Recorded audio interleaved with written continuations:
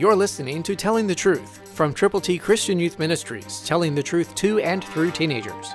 Here is Triple T founder George Dooms. Believe on the Lord Jesus Christ. Listen to how Paul begins the 9th verse of the 1st chapter of Colossians. For this reason we also, since the day we heard it, do not cease to pray for you. What a privilege it is to pray for you, you who are listening to this broadcast, and especially those of you who have already asked for and received God's ABCs to give to people. If you haven't yet called, call now. 812-867-2418.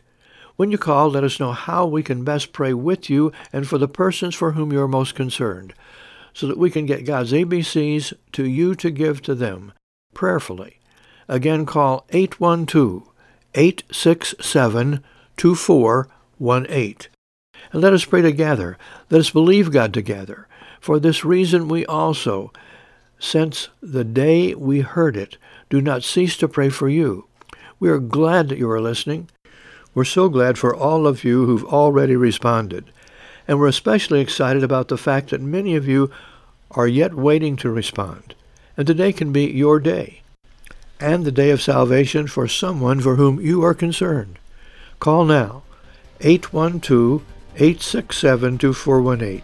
Let's pray together for you, your friends, your family, and folk who need Jesus. Christ through you can change the world.